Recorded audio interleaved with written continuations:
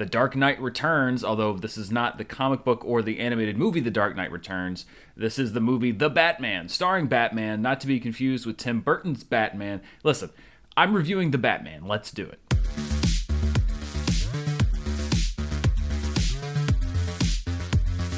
This video is brought to you by Athletic Greens. Go to athleticgreens.com/Dan to get a free 1-year supply of vitamin D and 5 free travel packs with your first purchase. And be sure to stay tuned after the review for more info. Athletic Greens, the ultimate daily nutritional insurance. Hello everybody, I'm Dan Murrell here with my non-spoiler review. Don't worry, no spoilers in this one. I'll have a spoiler review out later for the hotly anticipated The Batman, the first solo Batman movie we've gotten, really, since 2012's The Dark Knight Rises. I saw it tonight at the TCL Theater in Hollywood. That's where I am right now. I'm in Los Angeles. It's actually right behind me back there. And it was a very electric atmosphere, a lot of fan anticipation for this movie. Of course, the TCL, one of the best places to see a movie, certainly in Los Angeles, maybe in the country. So I was very excited I was able to get tickets for tonight. This is from director Matt Reeves, and one of the things that I like about this movie is that with pretty much every other feature iteration of Batman, it felt like this is Tim Burton's Gotham, or this is Zack Snyder's Gotham, or Christopher Nolan's Gotham, or definitely Joel Schumacher's Gotham. What I love about Matt Reeves is he doesn't put a distinctive stamp on this movie necessarily. This version of Gotham City just feels like Gotham. If I was going to say that it's close to the style of anything that we've seen before as far as Batman goes, it would probably be most analogous to the Batman Arkham games, where Gotham is obviously a huge, sprawling metropolis, but at the same time, it feels real. It feels lived in. The other thing I liked about how they approached this film is this is the first Batman film with this iteration of the character, and yet this isn't a Batman origin story, and that starts with Gotham City. This is not the Gotham that we're seeing on its worst day. This is a Gotham City that we're seeing on a Thursday. This is also a city that has known the Batman for 2 years already, and there is a fantastic opening sequence where we see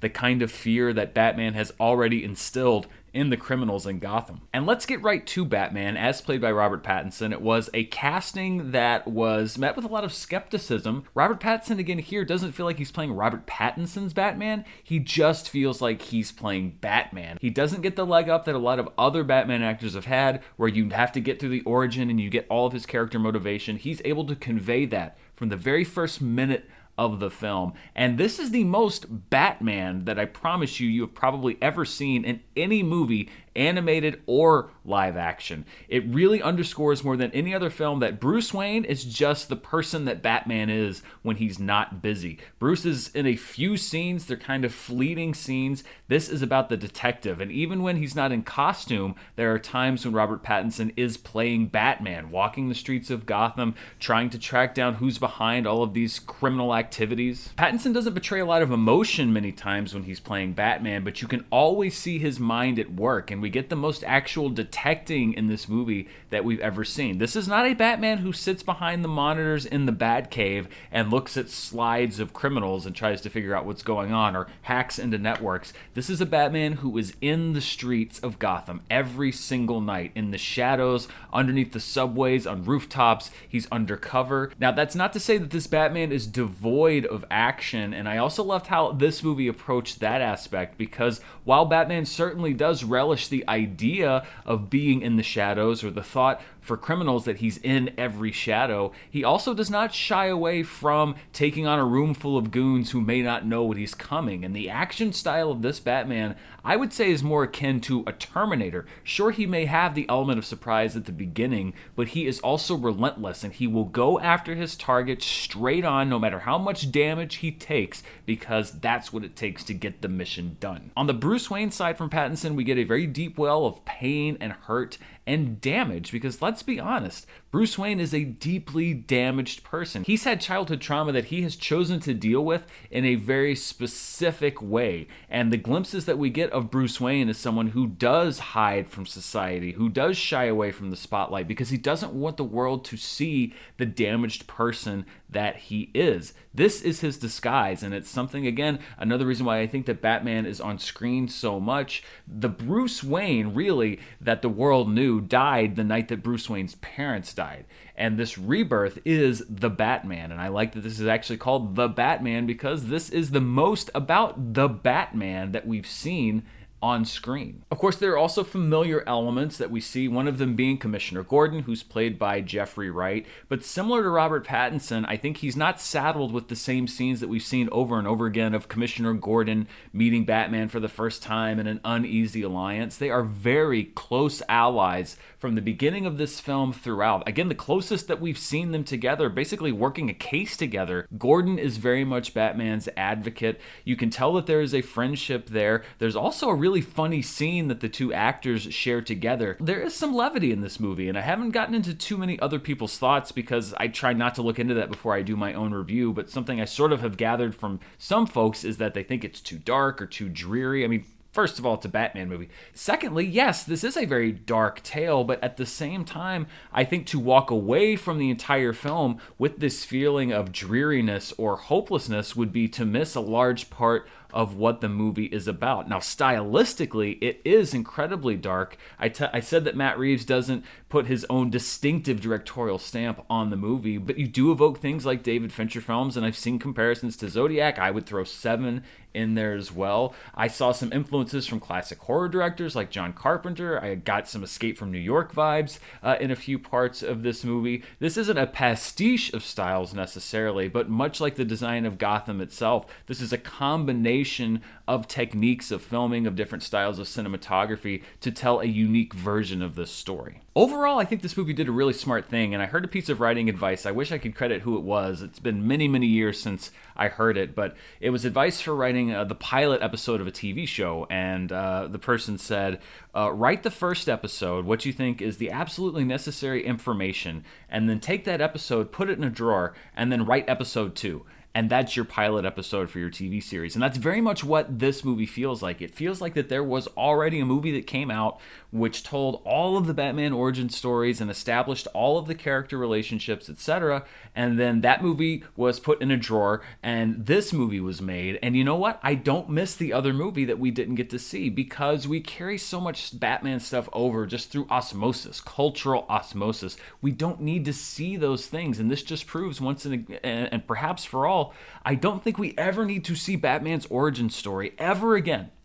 Ever again. No more popcorn and pearls, no more on-screen death of Thomas and Martha Wayne, no more young Bruce falling into a cave. We don't need that anymore because it's almost modern mythology at this point. Everybody knows that story, and this movie stands completely on its own two legs without having to go into all of those details. However, story-wise, this movie is not perfect. I do feel like there's a bit of sprawl here, and it's a close to 3-hour-long movie with credits, and I think that there's something that could have gone. I think there's probably about a 20-minute chunk of the movie that could have gone from somewhere, and I can get into a little more detail in my spoiler review. This movie does zigzag around a lot, and I think that there are a couple of little turns that we didn't necessarily need to take in this film that added to the runtime, because there was a point where it kind of felt like it crescendoed, and then it feels like we're coasting to the end, and then we take another turn, and it kind of lulls a little bit, and then it comes back up to the end and crescendos again, and I feel like it may have been a little bit too much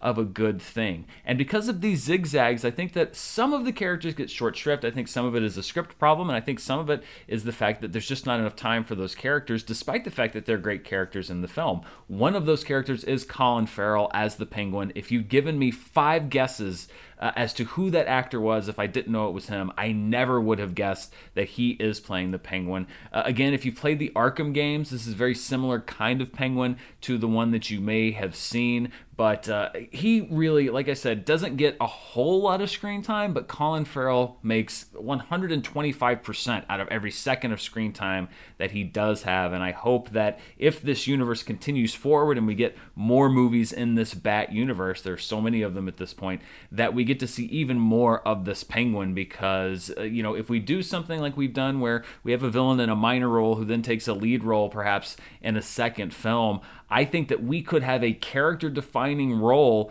with Colin Farrell as Penguin in the same way that we did, dare I invoke the name, but Heath Ledger as Joker. I think that Colin Farrell could put just as unique a mark on the character of Penguin with an expanded role as Heath Ledger was able to do as the Joker. Zoe Kravitz brings a vivaciousness and an independence to Selina Kyle, also known as Catwoman. It's the kind of quality that made Michelle Pfeiffer's version so great. It's also the kind of quality that I feel like was ultimately missing from Anne Hathaway's version in The Dark Knight Rises.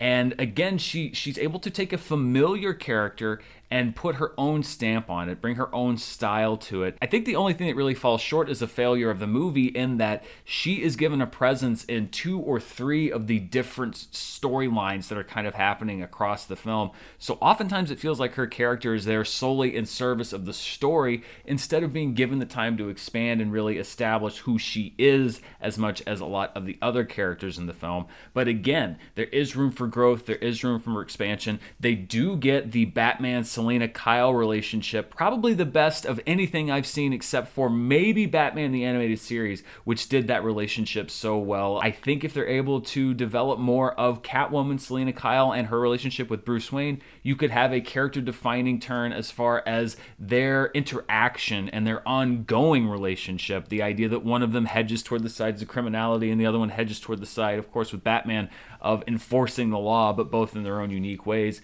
We have some real opportunity here for what could become of this relationship. Paul Dano's Riddler is scarily effective. He is somebody who, again, shares the basics of the character that you know as the Riddler, that very sick sense of humor, the grotesque sort of puns and these riddles that you know, but it's also a bit more of a modern take. He's somebody who uses all of the tools at his disposal, including social media, to make his point, and there is some commentary there about the people who are watching Riddler on social media, the idea of somebody taking a populist message and spinning it to use it for not such a good reason. There is the inevitable info dump about his character at one point, and I think maybe that's what some of that 20 minutes that I was talking about could have been. I think some of that information is perhaps not necessary to the effectiveness of his character, and I'll get into more details about that later on when I do my spoiler review, but I think that's where you could have actually cut out some details. But for the parts that he's given, he is very effective, especially for somebody who has very limited contact as far as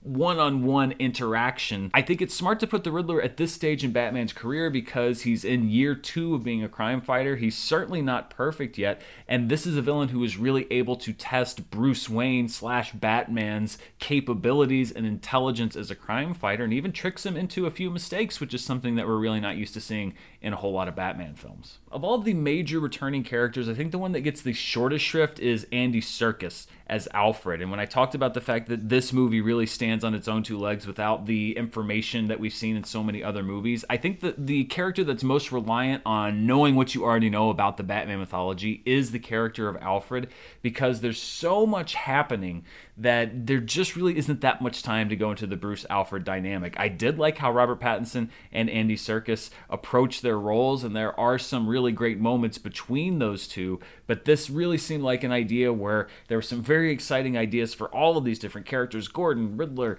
Penguin, Catwoman, obviously Batman, and it felt like, oh, well, we don't really have something that great for Alfred in this movie. So again, hopefully maybe they can come up with something later, but Alfred is a support character. I am a huge Batman fan, and I don't make any secret of that, but I also don't have a hard and fast definition about what Batman can or should be. That's one of the reasons I put something like Batman Ninja in my top 10 favorite Batman movies of all time, because I like being surprised with different ways that the character is taken. And while this hits a lot of the familiar Batman beats, I also don't think that this is like any other version of Batman that you've seen in live action. This is very much more of an animated film or video game aesthetic to Batman, much more of an established Batman.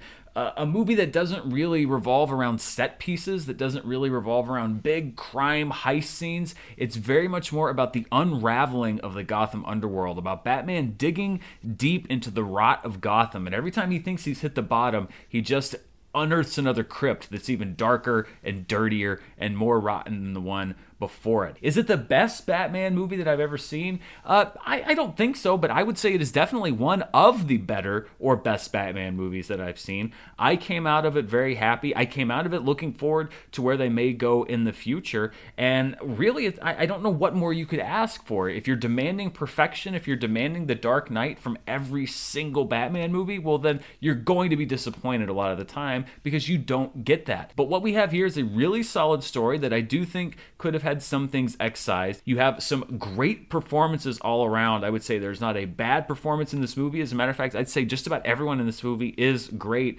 And you have some really intriguing ideas about where to go from here. The Batman franchise is one that is very well trodden. We've seen so many different versions, so many different directors and actors with their different takes, but I think that it is actually in good hands. I hope that we see the main principal players come back for another one of these, because we could be talking about potentially another series of great Batman films. And if we can get 2 or 3 or 4 more movies with some great Batman stories, I mean, great Batman stories have been told since the 1940s, and there's no shortage of them. And I think that we have a great storyteller here with Matt Reeves at command of this franchise. I think we have some great actors in the lead roles, and I think that we have the potential for some great Batman movies ahead, including this one, which I found very, very enjoyable. So those are my thoughts on The Batman. Are you excited for the film? Did you catch the special fan IMAX previews tonight? That's where I was. Let me know down in the comments below. Stay tuned later this week here on the channel, because I will also be doing a spoiler review for this film. And before I go, I'd also like to thank the sponsor for this video, which is Athletic Greens. A lot of movie watching, like I've been doing with all these Batman movies lately, means a lot of inactivity.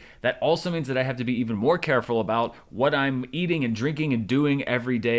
And something that's really helped me with that is Athletic Greens. It's called nutritional insurance for a reason. Athletic Greens makes sure that you don't have to take all of these different supplements scattered around. It's really expensive. It's hard to keep track of. With Athletic Greens, you get great things like vitamins, probiotics, so many things that your body needs and craves, all in one convenient scoop. You can put it in a cup of water daily. You can put it in a smoothie. You can take it pretty much however you want, because the other thing is that it actually tastes good, which is something that I enjoy for a supplement. It's something that I'm going to look forward to drinking every morning. Athletic Greens was designed and made by people who wanted to make it quick and easy for you to get the stuff that your body needs in a way that ensures that it's going to be absorbed, and in a way that is quick and easy. And to make it easy, Athletic Greens is going to give you a free 1-year supply of immune-supporting vitamin D and 5 free travel packs with your first purchase. All you have to do is visit athleticgreens.com/Dan. Again, that's athleticgreens.com/DAN to take ownership over your health and pick up the ultimate daily nutritional insurance.